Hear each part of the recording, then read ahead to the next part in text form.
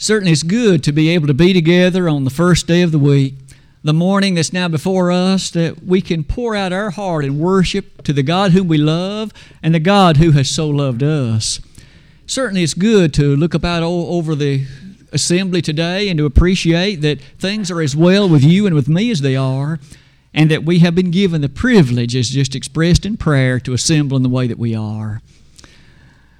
The lesson this morning, as you've noticed in the title, has to do with an anxious interview. An anxious interview that will be prompted by and surrounding the discussion of the 19th chapter of the book of Matthew. If you would be turning to that location, and we will note several of the ideas contained in the opening few verses of that chapter. Matthew, the 19th chapter. As we begin that sort of lesson, or at least the thinking surrounding it, this opening slide will serve as an introduction to some of that which is going to follow in our lesson today. One of the most basic and fundamental and, quite frankly, the most common of the observances in our world is marriage. And yet, there are many questions about that no doubt come to our mind, but questions to which we would very much like to have the answers. And so it is today that I thought that we would portray, or at least picture, the following. I'd like you to imagine Jesus Christ in a position, perhaps on a stage, in an audience as a group of people, much like reporters today who ask questions of a person being interviewed.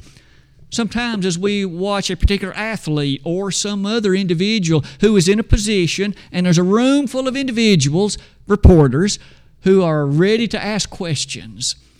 Imagine that scenario were to develop today, with Jesus Christ being the one interviewed and the questions surrounding the topic of marriage. It is with that in mind that let's notice some of the questions that might be asked. One that starts like this.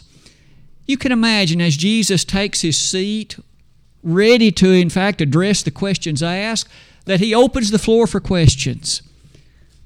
A person initially and with great excitement asks, "Where did marriage come from?"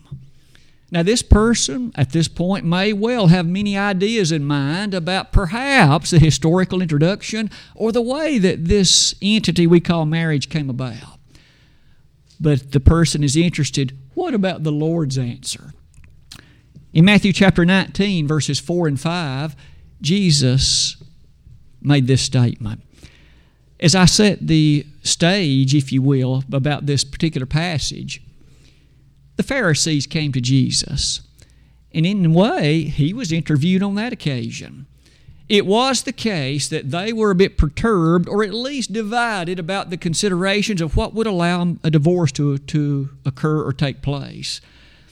In fact, beginning in verse number 3, this is the question they asked him.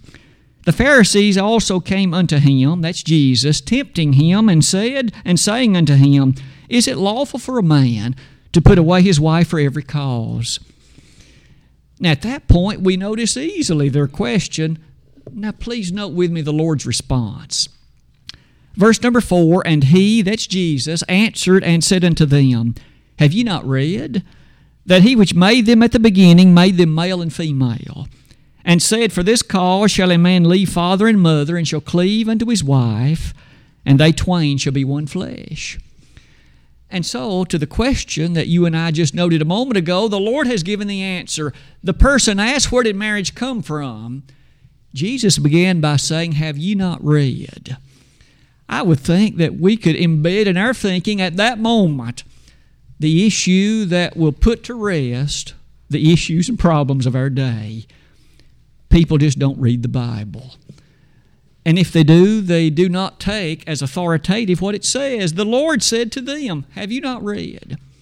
Let's face it, Jesus had the absolute authority from heaven. He could have propounded the answer right then and there, but what did he do? He turned their attention back to the ancient documents that are the will of God. Have you not read?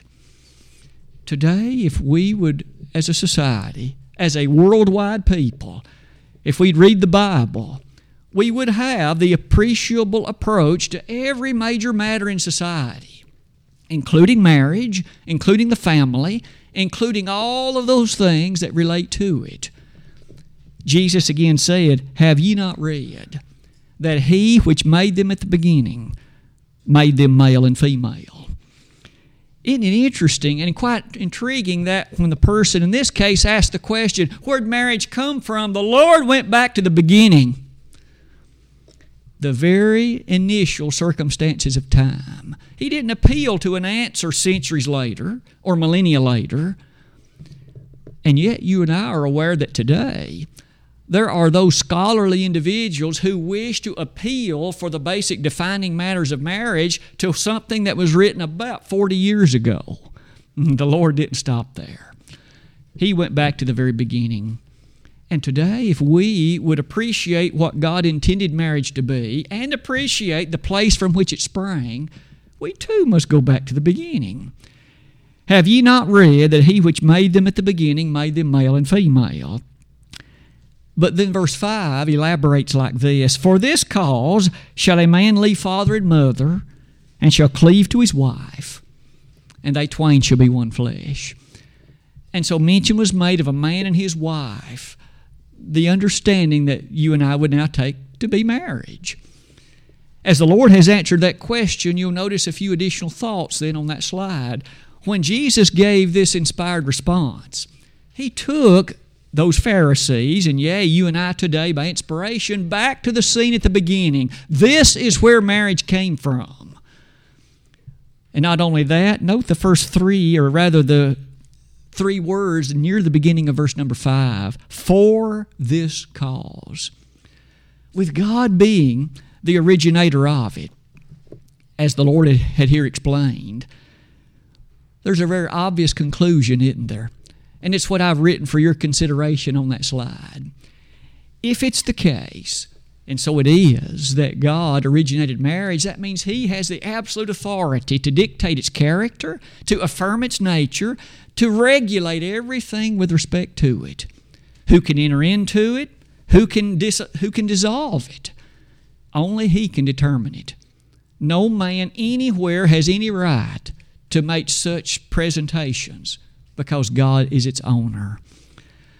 There's another thought here that's a bit interesting. Suppose this person asking questions were to make the observation, culture seems to have very little to do with the origination of marriage.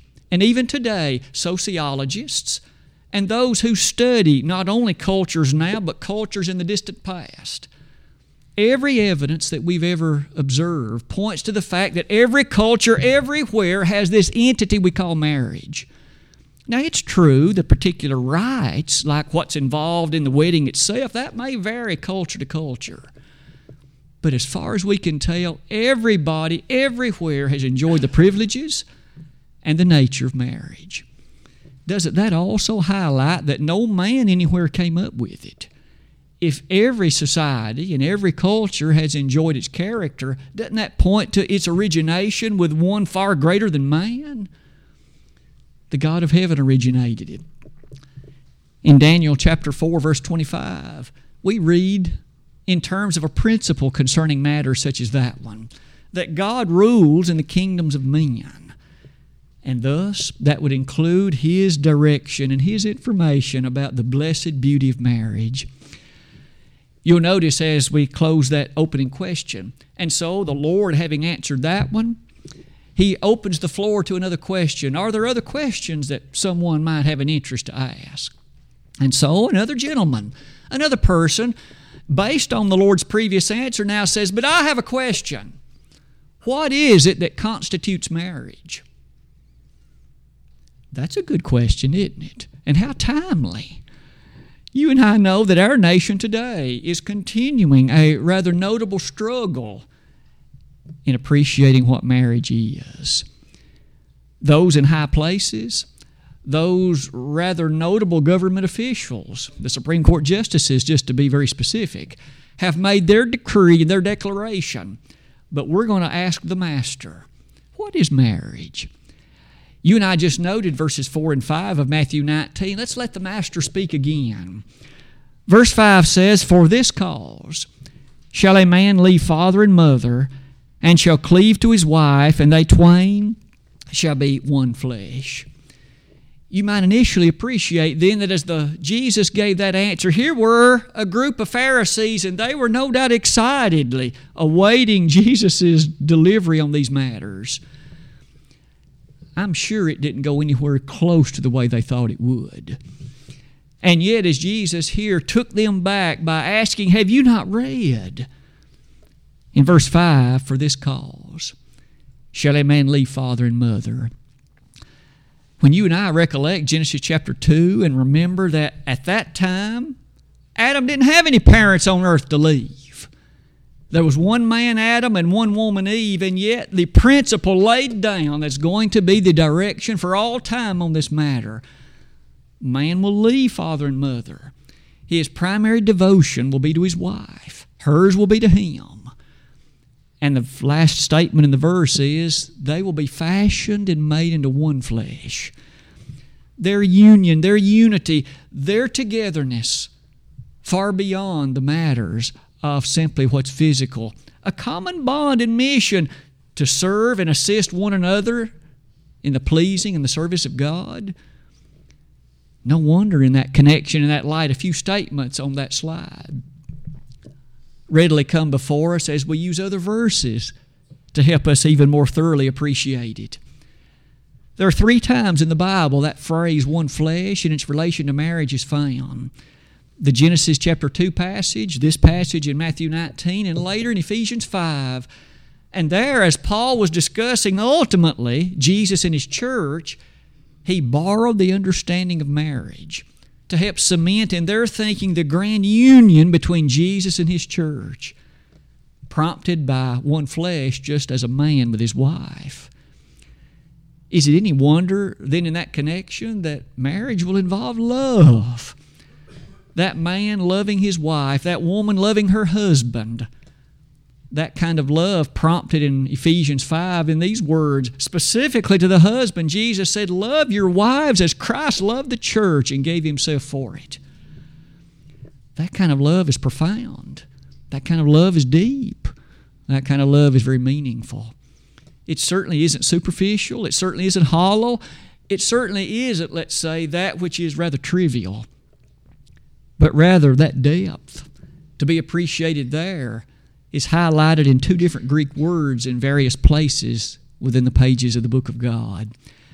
There are times the word agape is used to describe this, and it's a selfless kind of love. And there are other times when it has reference to a word phileo, which is an emotionally driven love. And so in marriage, the husband and wife, they're emotionally attracted to each other. They're emotionally motivated for one another. But if that marriage is to be that which ultimately it could be, there's a selflessness in it, doing what's best for the other person in every instance and in every situation. That kind of selflessness is certainly an honorable thing. Proverbs 31 will describe the virtuous woman, and she was a married woman, and yet her husband trusted in her, and she never strove to do him any ill. And in fact, she endeavored to do that which was not only in his best interest, but also in those of the family.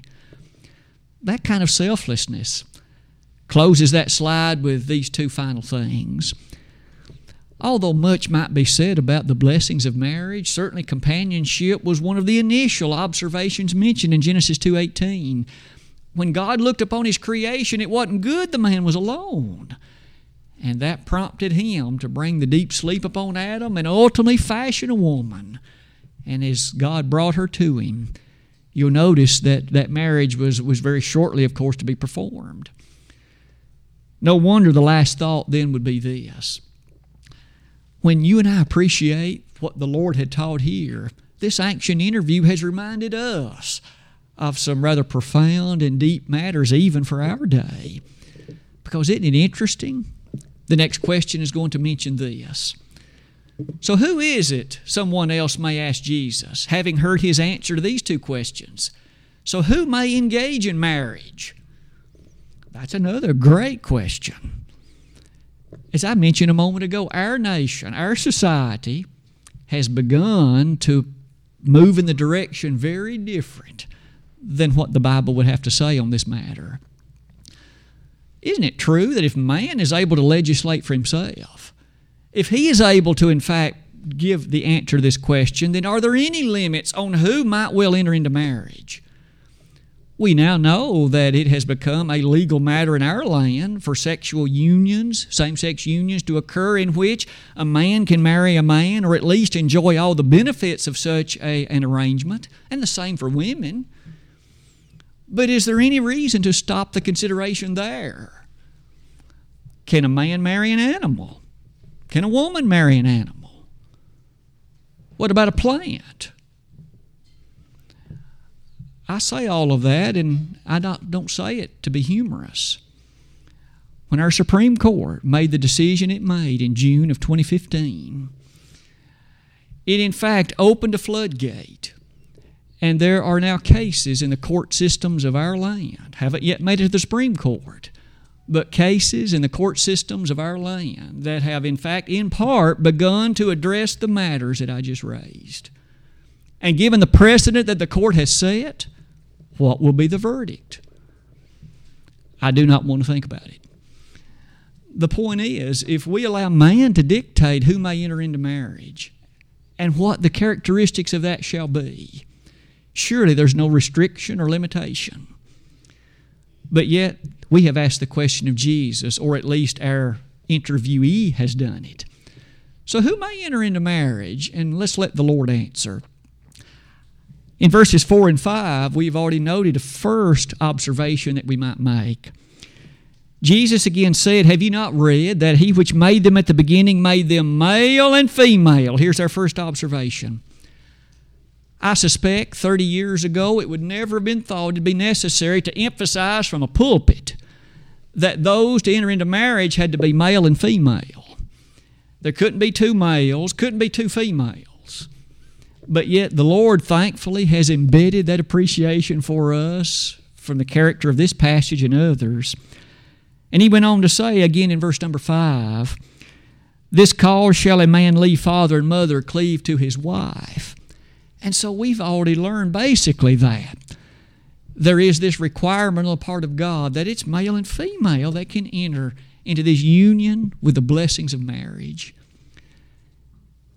You'll furthermore notice on that slide that we now appreciate God's regulation on that point, and that has put an end to the particulars of man wishing to assert what he might prefer. About the middle of that slide, you'll notice, though, there are other things that we readily and rather quickly see as well. So it's entirely possible to imagine a man and a woman who may enter marriage. Is that guaranteed to be pleasing unto God? Are there any restrictions on the man or the woman?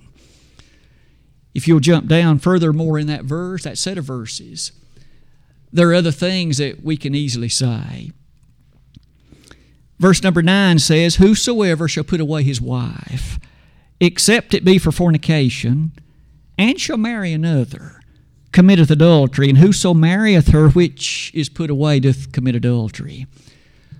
Now the Pharisees had asked the Master about putting away your wife. For what causes may I do this? And Jesus is about to give some details concerning that point. But as you and I note verse number 9, he says, anybody that puts away his wife other than for the case of fornication and proceeds to marry somebody else, that person's guilty of adultery. And so too is the person you've married. So although in the eyes of the land you may have entered into this marriage and the court system may have given you the stamp of approval, the judge may bang the gavel and say, "Wonderful marriage," you'll notice that God hasn't done so. Again, to that person in that circumstance, entering into that marriage, you're now living in adultery. And you're causing the person who you're married to also be living in adultery. As that statement of verse number 9 is presented, you'll notice that they of that day understood very well the strength of it. Remember, Pharisees had asked the question, and as Jesus answered it, the Lord's own apostles and other of his disciples were there listening to what Jesus had to say. May I invite you to note how they reacted to the Lord's answer in verse 10? His disciples say unto them, If the case of the man be so with his wife, it is not good to marry. Don't you find that intriguing? They understood very well what Jesus taught. It sunk quickly into their thinking, and they said, Lord, if that's the way it is. You see, they were accustomed to a looseness concerning marriage, an appreciation of easily acquiring a divorce and finding another as a mate. And they were quick to say, Jesus, if that's the way it is, it's better not to marry. Jesus didn't disagree with them. He embedded in their thinking rather quickly, don't you suppose, the nature of what was involved in the commitment of marriage. It is with that in mind we close that slide and appreciate this. In Proverbs 18, verse 22, how sweet it is then to reflect upon. Maybe we often ponder the problems, but think about those marriages that do not have problems like these, where the man and the woman are understanding of the will of God and are committed to it and do set as their dedication to live in harmony with it. Then that kind of circumstance, much like that Proverbs passage, the man that finds that kind of wife has found a good thing. And it's a blessing to be sure. The fourth question, one having seen who may participate in marriage, let's perhaps note this. So after hearing that initial question, someone else perhaps excitedly raises his or her hand. Well, I'd like to know, well, how long is marriage supposed to last? So this other person has just asked something that involved divorce. Jesus, so how long should a marriage last? Verse number 6 of our passage will point this out. Jesus again speaking said, Wherefore they are no more twain, but one flesh. And we noted earlier, didn't we, from Jesus' own reference, that one flesh is the description of that entity that's fashioned. But verse 6 goes on to say, What therefore God hath joined together, let not man put asunder. Isn't it interesting in the Lord's statement that it was God that joined them? It wasn't the preacher. It wasn't the judge. It wasn't the policeman. It wasn't the captain. There's a lot of people authorized to perform wedding ceremonies. But whoever the officiant is not the one that joins the people. It's God that does it. And thus it can only be done in according to His will and according to that which He has directed.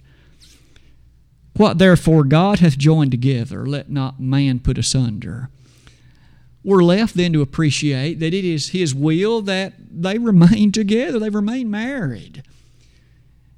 Isn't it true that back in Genesis 2, when God not only brought the woman to the man, so He gave the bride away, but not only that, He officiated the ceremony. God married them. And there was nothing in that passage other than these words, a man leave father and mother, cleave to his wife, and they'll be one flesh. The description of a lifelong togetherness, a commitment one unto the other, in the words of what usually are a part of marriage ceremonies, till death do us part. Is it any wonder then in that particular light? That's important that we understand this and that we help others to understand it, because our world, at least in the main, has very little interest in this. We know very well how that more often than not, we read on the news, because the ones that make headlines are those that are so short. Some celebrity or some other known figure has married, a couple of months later, maybe a couple of years, and a divorce is now in the works. Maybe it's already taken place, and soon there's to be another marriage. And sometimes when individuals pass on, we read they've been married 7 or 8 times or more. And all of that almost makes a mockery of what the Word of God has revealed. And yet Jesus said, what God hath joined together, let not man put asunder. It's fair to say, as you close that slide, or at least come to that point with me, verse number 9 will again say this. Whosoever, that means any person that's a descendant of Adam, whosoever shall put away his wife, except it be for fornication. Brother Wayne read earlier, and that translation used sexual immorality as the phrase. and shall marry another committeth adultery. Now, adultery, of course, is a very serious matter, isn't it? Because in Galatians chapter 5, as well as in Revelation, we have those that shall not enter heaven, and adulterers are those listed. And so to be guilty of adultery is to forfeit, you see, the opportunity and the blessedness of entering heaven. And so you've lost it all. Is it any wonder that as Jesus made this statement, you could almost hear and witness the mouths of certain Pharisees drop open in disbelief. And today there are still people who virtually their mouths would drop open in disbelief. We're so accustomed, are we not, to having the ability to choose. If we don't like something, we get rid of it and acquire another one. Be it a car, a house, a job, we're just used to that way of thinking. And yet when it comes to marriage, it isn't that way. What God has joined together, let not man put asunder. Now, we mentioned earlier about death. We know that if a person dies, then according to Romans chapter 7, verses 2 and following, the particular specifics of that marriage are no more. And so that person that's now alive can enter into another marriage. Now, there are stipulations, of course, in 1 Corinthians 7:39 in relation to that. A Christian should only marry in the Lord, but in that regard and in that way, you notice that there are statements God has made even on this subject. The fifth question, and the one that will develop even more carefully based on the one we just mentioned. So we know that there is this thing called divorce, and the Bible mentions it. But it is not as openly available. It is not as widely appreciable as the human family has recognized it traditionally to be. You know, in our land today, we know that marriage is really not looked upon very sacredly at all. You've seen the advertisements in newspapers and on billboards and other places as well as I have. You can get a divorce for about $125. That's all it takes. And you don't have to have any reason at all. Just go to a lawyer, say, I want a divorce. Pay $125 or so, and the lawyer will make it so. The person's spouse has nothing whatsoever he or she can say about it. You are forced by law, if one of the marriage partners wants it, you are forced to make your appearance in court, and it has to be that way. You can't offer any reasons that will make it not occur.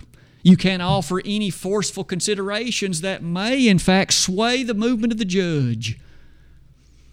Now, there was a day and time in our land, 100 years or so ago, when there was divorce, certainly. But there had to be some adequate reasons, or at least some consideration that would prompt it. Today, there's this thing called irreconcilable differences.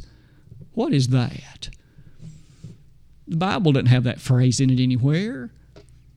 We understand that there will be choppy seas on occasion in a marriage. But in as much as they have been made one flesh, they'll work it out. And that's God's will that it be this way. And they will be stronger as a result of it. At the very least, we could say, when Jesus gave this answer, verse number 9, whosoever shall put away his wife, except it be for fornication.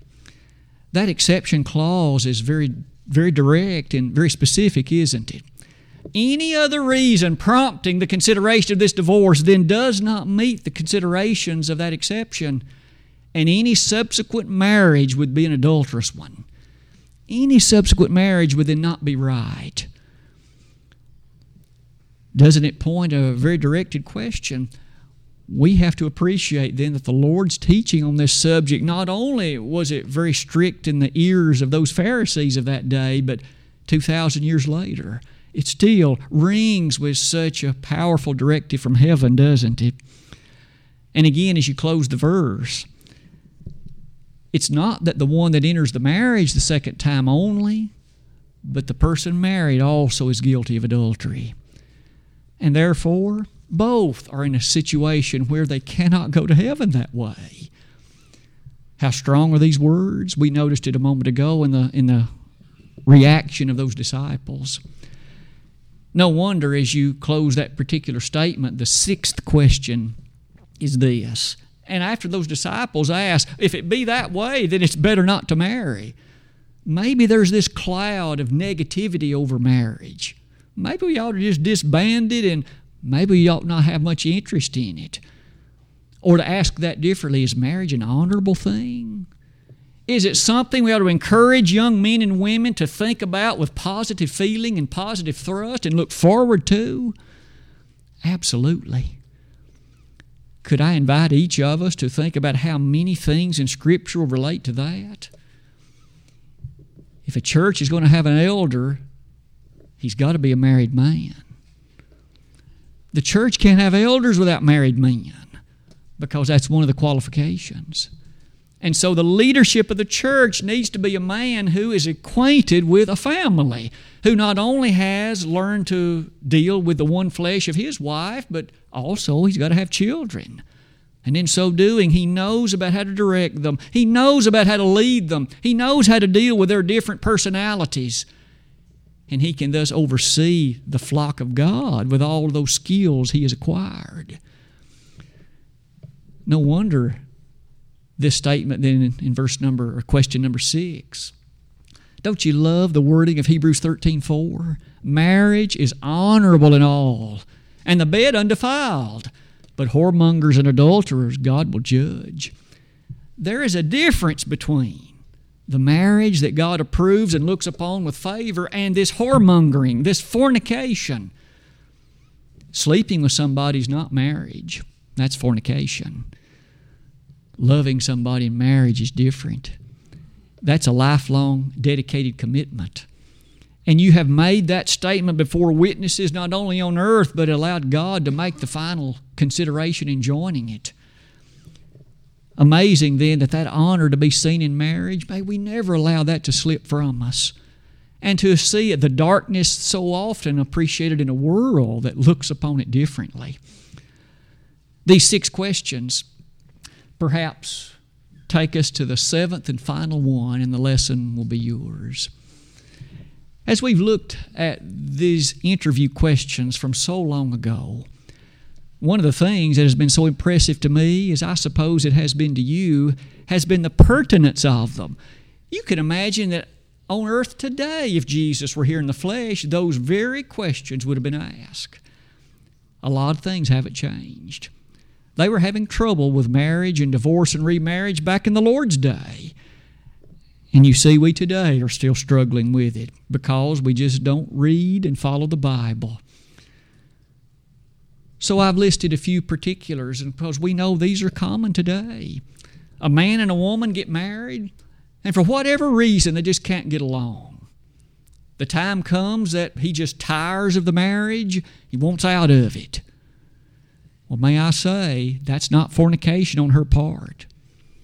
Any divorce that is secured doesn't have the appreciation of and the blessing of God, and he can't ever remarry. Not with the blessing of God. Because to do so, he'd be in adultery. And the person he marries would be in adultery. And we know then that they're consigned forevermore not to go to heaven, and how terrible is that? But not only that, look at the second possibility. What if there's a man that commits fornication, as tragic as that is? His wife learns about this. She has the right to divorce him by the very blessing of God, and she can remarry. What if she, however, commits fornication after he does, but before the divorce is secured? Neither one of them can remarry. Both of them have, in fact, not been faithful to that marriage, and therefore don't meet the requirement of having the blessing of God to enter into a second union. They'll have to remain single for life. Look at the third one. This one. What if we have a situation where, again, maybe in a particular marriage circumstance, one of them steps out on the other one, committing fornication, sexual immorality. Maybe some small amount of time passes, and you realize the other makes some other faulty decision, but at the very least is not interested in maintaining the integrity and the faithfulness of the marriage. One more time, neither of them can remarry. Neither of them would meet the requirements that the Lord has set out in the verses we've studied this morning. As we close the slide, divorce is a very serious problem. We know that roughly half, if we're to believe the statistics at least, roughly half of all marriages that take place will ultimately end in divorce. It's no wonder that there's such weakness in relation to the family unions. No wonder there's such weakness in all that's based upon the foundation of the family. Today, how strongly must we hold true to the Word of God? I know that the Lord's statement in verse number 9 was not popular then, and it is not popular now. And you can find individuals, you can even find congregations who will disagree pretty strongly with some of what we have studied this morning, as unbelievable as that is. It's the very lips of Jesus, and yet there are congregations who will say, but the love of God will overrule this, and maybe you were in a bad marriage at once, and you got out of it however you could, and now you enter this next one, God will bless you from now on. That isn't right. That flies in the face of what the Lord taught in Matthew 19:9. That would mean the latter part of that verse, Jesus really didn't mean what He said. Surely we can't believe that. The Lord spoke the truth. As uncomfortable as to some that has come to be in our society, you and I will cling to it because it's from heaven. As we close our lesson today, having reflected upon these ancient interviews, we've learned a number of quick things that we might summarize as it relates to our study today. Marriage is from God. May we never allow some anthropologist to tell us men came up with it. Man didn't come up with it. God originated it. And in fact, from the very beginning, it was the thing God embedded in His creation upon this earth. The sweet blessing it has been to many have certainly raised a lot of questions and problems.